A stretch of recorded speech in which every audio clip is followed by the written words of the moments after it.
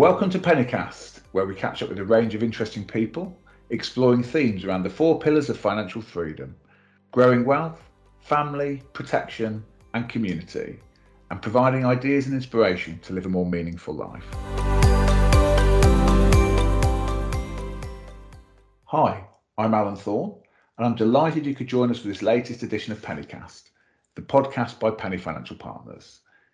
In our last edition, we were joined by Sam Johnston, a consultant at Penney Financial Partners, to discuss the importance of taking action before the tax year end, which is coming up on April the 5th, with a specific look at ISAs and the part that they can play in helping you achieve your financial goals.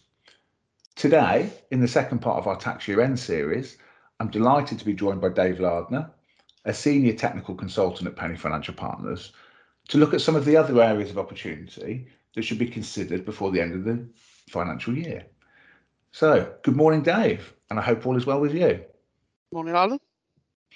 So, today, Dave, we were looking to discuss some of the other options, opportunities, potential actions to take before the end of the tax year. And we were going to be looking at areas like pensions, things to consider like IHT and estate planning and capital gains tax and dividend tax and so on.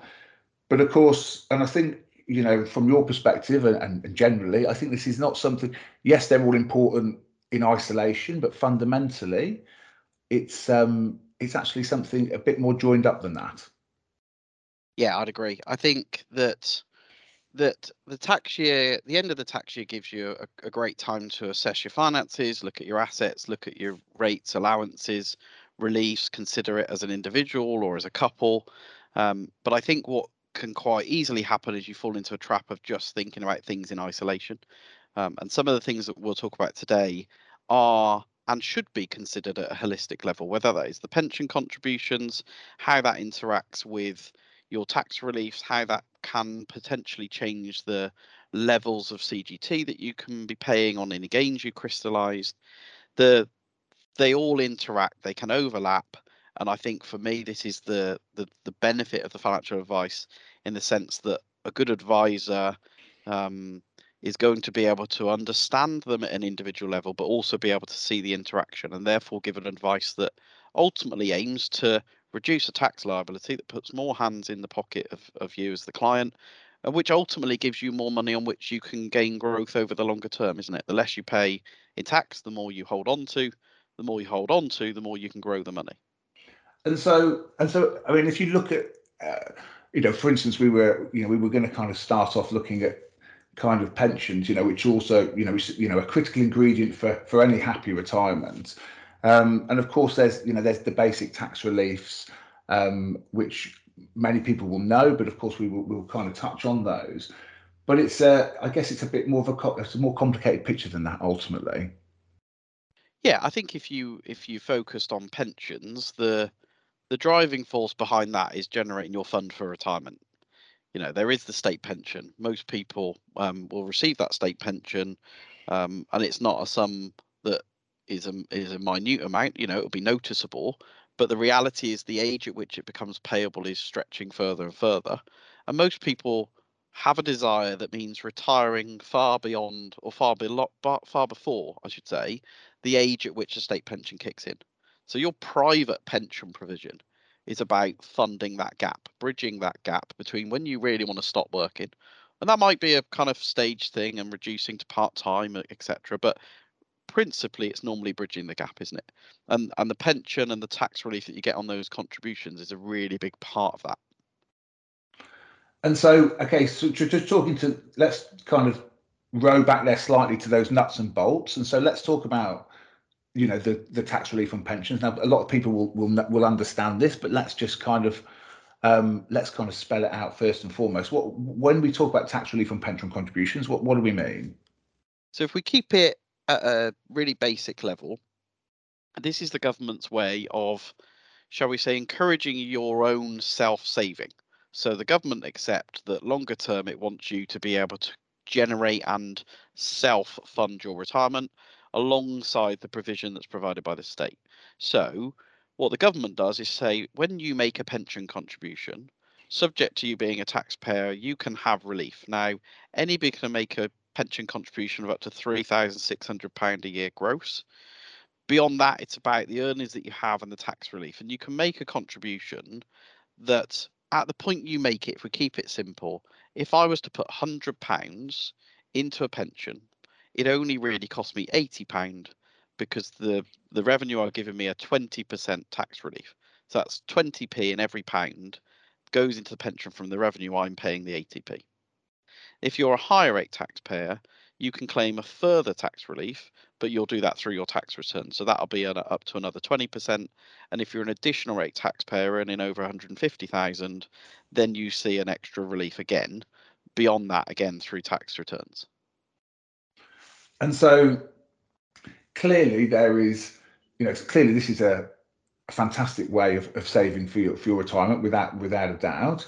And so I guess the first point is, you would assume in every tax year there is a real opportunity to really bolster that fund, and it kind of makes sense, does it not, to put as much as possible every year into that pension if you can? Yes, I think it does. I think that if you're talking about it from a tax planning perspective and a saving for retirement perspective, the answer is yes. Clearly, there'll be lots of other personal factors that come into that. So, if you're talking to a 30-year-old who has now got a pension, who has got a pension being funded by the employer, all the rules have changed over the recent years, and you've got auto enrollment, and you've got the requirement for employers to create and pay into a pension for workers. You start to say, well, if you have the earnings, if you can claim the tax relief, and you can afford to put it into a pension, and you can afford to accept that that is then in that pension until later in your life, i.e., that you can't say in 5 years' time, I wish I had it back, could I now spend it on a house deposit? If you can accept all those things, I think it would be rare that you wouldn't benefit. It's rare that you wouldn't want to benefit from the relief from the revenue. I think if you asked your boss and you said, or your boss said to you, I'm going to give you a 20% pay rise, you'd happily accept that 20% pay rise. So the way to look at the pension is, I'm getting a 20% pay rise on my contribution, the revenue are paying for it. And so looking at pensions, so I mean, how does that fit in then with some of the other things that we were talking about kind of this overall kind of estate planning? I know, for instance, how does we talked about this kind of holistic view of tax planning ultimately, and we talked about touched there on pensions and the opportunity to fund pensions in the tax year. But so how does that fit in with some of the other things to consider, like we mentioned, kind of maybe IHT or maybe capital gains, for instance? I mean, are there implications for one if you if you're too focused on one? Are there implications on the other, for instance? Yeah, I think there's a definite overlap of all of these factors, and that's the key for advice. I think if you were thinking about, if we take a look at estate planning, pensions, and ISA, let's just say that for a second. That's quite wide in itself, but ISAs grow tax free. They are free from income tax, free from capital gains tax, but they're not free from inheritance tax. So they're great tools for your longer term investments, your longer term savings. But there does come a point later in life when actually you start to kind of change your objectives. You say, well, my estate is so big now, a big ISA fund is counterproductive for IHT, but it's been great for growing the fund.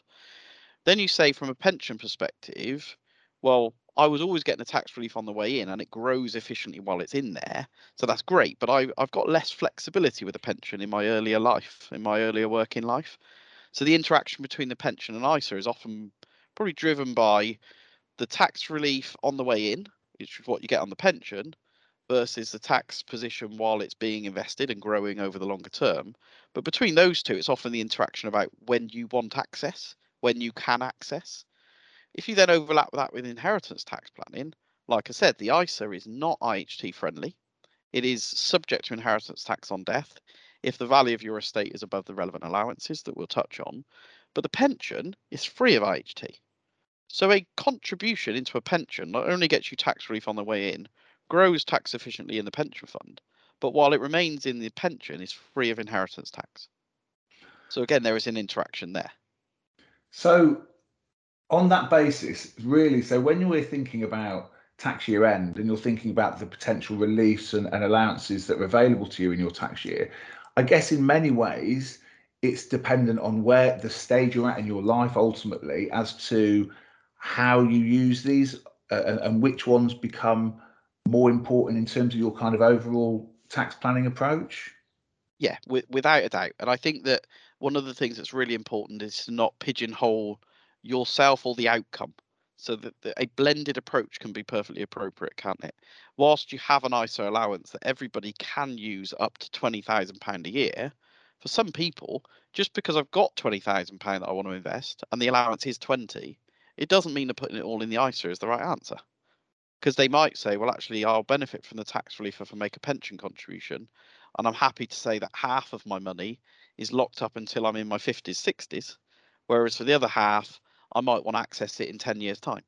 So you're still utilising allowances, you're utilising relief, you're utilising tax positions of different solutions, but you're having a blended approach, aren't you, so that suits your circumstance. And so, I mean, we've spoken previously about capital gains, and I think, and it'd be interesting just to get your take on. Obviously, we've got the capital gains tax that. So, where are we with capital gains? Is there, in terms of the relief on that or the allowance on capital gains, is that about to change? No, so there's no imminent changes that have been announced in terms of your capital gains tax position. Many people will have seen lots of changes to capital gains tax CGT over time. Principally at the moment, CGT is a relatively simple situation. If you make a capital gain and the gain exceeds your annual allowance of £12,300 per individual, then you pay tax on that gain at a rate of 10, 20, or 28%, depending on what it is. So if I'm a basic rate taxpayer and that gain is on the sale of shares, I'm going to pay 10% unless the gains are so big that they push me into a higher rate where I might pay 18% on some of it as well. But if it's a buy to let, because it's residential property, the gain will always be subject to 28% regardless. So there's different rates depending on the asset type. But again, the use of those allowances is really key. They are a use it or lose it. If I have £12,300 a year for gains and I have assets that are subject to gains, I should be assessing every tax year whether I can do anything to deliberately create an environment where I crystallize a gain, almost unlock it. So if that is a share portfolio, for example, if I were to sell some shares in the current tax year and they've got some gains on them, I could try and sell enough shares to generate an amount that utilizes my allowance, but not enough that generates a tax bill. And so that's a really important point there. So one of the considerations, as you say, is every tax year is you've got this allowance. You know, you might be holding an asset that you may or may not want to hold. You may have been holding onto it for purely for tax reasons, and that's something that probably needs to be considered every tax year to see if you can extract some of the value of that asset without experience the tax pain. Yeah, I think that capital gains is an interesting one because I think most people think that because you get the allowance, it's almost a little bit forgotten. So, with a good strategy, you can have an investment or holdings that are subject to capital gains tax, but with careful planning, CGT in lifetime, you can look at every year. You can look at transactions, you can look at changes. It could be a fund switch in a unit trust portfolio, things that crystallize a gain. It might be, you've got to have a look at the risk. You've got to have a look at the underlying investment decisions that you're trying to make, because you're not going to just sell or make a fund switch merely to create a gain if you're then putting it in the wrong portfolio or the wrong fund position to your risk. But if you want to generate a gain, you can make changes to do that. You can try and create that to the environment of utilizing your allowance. Because if you use that every year, over 10 years, that's over £120,000 worth of gain that you wouldn't have paid any tax on. If you take that it's a higher rate liability, if over 10 years you've used your allowance, that's £120,000 of tax free, which would otherwise still be in that holding, ultimately subject to CGT. So you've had 120 grand gain and you're a higher rate taxpayer, that's basically costing you nearly £25,000 of tax. And again, it comes back to that point we've been making at the start about this holistic approach, and then that 120,000, well, whatever you may have taken, crystallized from the asset, the opportunity then is to do something with that cash fundamentally within the tax year again, which meets your objectives, but ultimately, looking at the other opportunities where you can put that money into kind of in a tax efficient way. Yeah, you're trying to you're trying to create a balance. You're trying to create a blended approach of your financial circumstances, whether it be from access to time horizons, from risk to the tax allowances, the reliefs, the different solutions. You should utilize as best as possible all things that are available to you. Okay. So when I look at that CGT, I'd say if you weren't doing that sort of thing on a regular basis, what you actually do is storing up the gains. Right, so you'll hear people talk about assets that are pregnant with gains because they are pregnant with the gain. The gain isn't going anywhere. So in 10 years' time, when you want to come out of that, all of the gains are assessed in a single tax year against one allowance, two if you're married. Okay, that's a heavy hit to take if you hadn't been proactive in managing those gains on a regular basis. The one bit that some people think is, well, at the moment there is a special rule that basically means that when you die, capital gains die with you. So if it's a holding that has gains on it, the gains fall away at death, and therefore your beneficiaries and the heirs to your estate receive it at probate value. Now you could argue that's great, but typically what you're seeing there is I've saved the gain tax. So let's say that's on average, if we're excluding residential property, what I've done there is save 20% tax on my gain, but I might have paid 40% tax in terms of inheritance tax on the whole value. It's no better. So the point here is about taking advice to make sure that you are optimizing your assets, optimizing your tax planning, making as much as possible, not losing pieces to tax that could otherwise have been avoided. Ongoing advice in that regard is paramount. So it's interesting. I mean, just going back to that point you make about assets being pregnant with gains. I mean, what's the rational? Are there rational reasons why people would do that, or is that ultimately because people just haven't really understood the need? Is it an understanding issue, or do people often consciously do this? I think it could be both. I think you could be quite consciously holding on to an asset because you like it. It can, you will quite often have situations that there's emotional attachments to things, aren't they? Financial advice is not just financial, it's emotive. So the reality is if I inherited a property, I was very close to my granddad. When he passed away, if I'd have inherited his property, I'd have really struggled to sell it. Now, on paper, I'd have said, well, it was his main residence. There's no CGT. If I sell it now, I get the cash value. I don't have to worry about gains. But emotionally, I might have struggled to sell it and I'd have kept that property.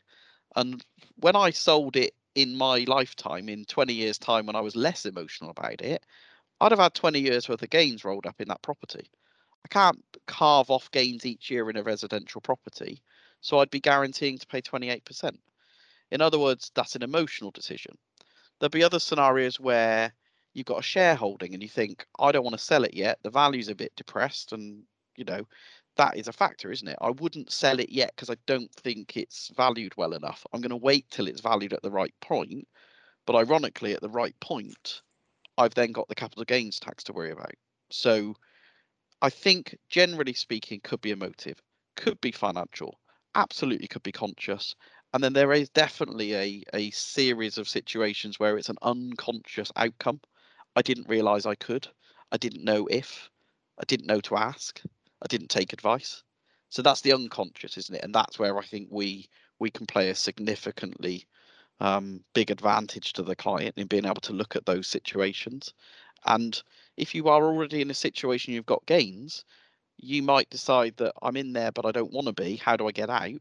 Well, that's about planning it away over time, isn't it? Looking at other schemes that exist that might give you relief from CGT, which are outside the scope of this call or this recording. But certainly, I think there are other situations that you can manage gains.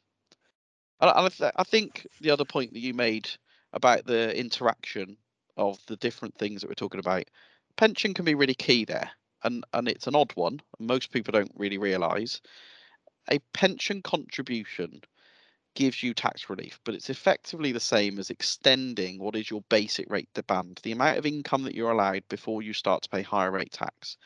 So if you take the personal allowance of roughly 12,500, between 12,500 and 50,000, very rough numbers, you are paying 20% tax. If you make a pension contribution, you are extending the band that is for your basic rate. That can have the effect in the same tax year as crystallising a capital gain. That means that more of your gains fall in basic rate at 10% than they would otherwise fall in at the 20% rate. So the interaction of a pension contribution in the same tax year as a capital gain being realised can be another huge tax advantage, but it can be quite complex. It's another area where the answer is to take advice. You can find lots of things on Google, but the answer is talk to someone who knows this and can look at your affairs at an overall, because you don't want to make the wrong decision. We would never say make an investment just for the tax advantage, because the pension's going to win every day, but you've got to be confident you can lock it up until your 50s or 60s. That might not be right for a 20-year-old who wants to use it for a house purchase, is it? So that tax advantage becomes irrelevant there. Much so that we'd say you don't let the tax tail wag the investment dog. So in the same vein, if you've got something that's already got tax, you might be letting the tax tail wag the investment dog in the reverse. I'm not coming out of it because of the tax. That might not be the right decision. So, well, I mean, I think you've captured that beautifully there, Dave. I mean, it really is, as you say, it's really this kind of holistic approach is so important when you're looking at the kind of tax year end. And again, you shouldn't be looking at these different opportunities in isolation. While of course, there will be some that will be very specific and but fundamentally, there's a lot of interconnectivity between all of the different opportunities which need to be looked at together. I mean, one thing we haven't touched on, but I just wanted to touch on as we kind of near the end of this edition, and that was just dividends. I know we hadn't touched on it, but I just wanted to kind of cover off, dividends and the kind of tax obligations around dividends and what needs to be considered in a tax year. Yeah, so I think dividends, I guess the first thing is, highlighting what they are. So the dividend is ultimately a payment for your entitlement to a share in a business or in a company. So what we're seeing here is that if you are a shareholder, the shareholder can receive an income for its entitlement. That is the dividend. Now, unless that's held in an ISA, you are typically going to see tax on those dividends. Now, the dividends rates of tax have changed over time, and there's an impending change this April. So now is a great time to look if you've got holdings that are paying you dividends. What are they? What is the tax that's going to apply? How does that impact? And it's probably particularly important to business owners who will use dividends in such a way as part of their remuneration package overall. So principally, the first £2,000 a year is tax free. So first £2,000 of dividends is tax free, and then you pay tax above that depending on your income tax band. So we talked about this before. With basic rate is one rate, higher rate's another. So your 7.5% rate on dividends above 2,000 at basic rate, 32.5% if it's higher rate, and it's 38.1% if additional. So obviously that's when you're earning over £150,000. So if you took that as an example, 5k dividend payment, 2k is tax free, £3,000 is taxable. If we then said that was at higher rate, you'd be looking at just less than £1,000 in tax. But if the holdings were in an ISA, then they wouldn't suffer that tax at all. So again, what have you got? How is it whole? How is it held? How is it structured? If retaining them is right, are they in the most tax efficient wrapper possible? And there is obviously a rate rise coming in April on dividend taxation, and it's set to rise by 1.25% across the board. So all of those rates will increase. So if you are a business owner, if you do pay yourself in the form of dividends above salaries that utilise personal allowances, then certainly this time of the year is key to look at. Do you make pension contributions? What are the profit extraction opportunities? If it's not pension contributions and it's dividends, where do you stand with the dividend rate changing from April, and is now the time to look at what you could do with that? Fantastic. Thank you, Dave. So, well, look, Dave, I think we're gonna come to the end of this tax year end podcast. I mean, it's been really fascinating to talk to you today, and like I said, I think our listeners will get a real flavour of, I guess, just how important it is to the importance of really exploring the opportunity every year in terms of the reliefs and allowances is just so fundamental in terms of ensuring that you're as tax efficient as possible. Yes, I think so. I think that if we gain nothing else, I'd be very happy if people listen to this and think that resonates with me. I might be in that circumstances. I should have a chat. And if you have a chat and you decide not to do something, you're making an informed decision. You're still making one. Absolutely. So, Dave, it just leaves to me to say thank you ever so much for joining me today on today's podcast. And I do hope we'll be speaking again soon. Yeah, thanks, Alan. Hope so. Great stuff. Cheers. And thank you, everybody, for listening.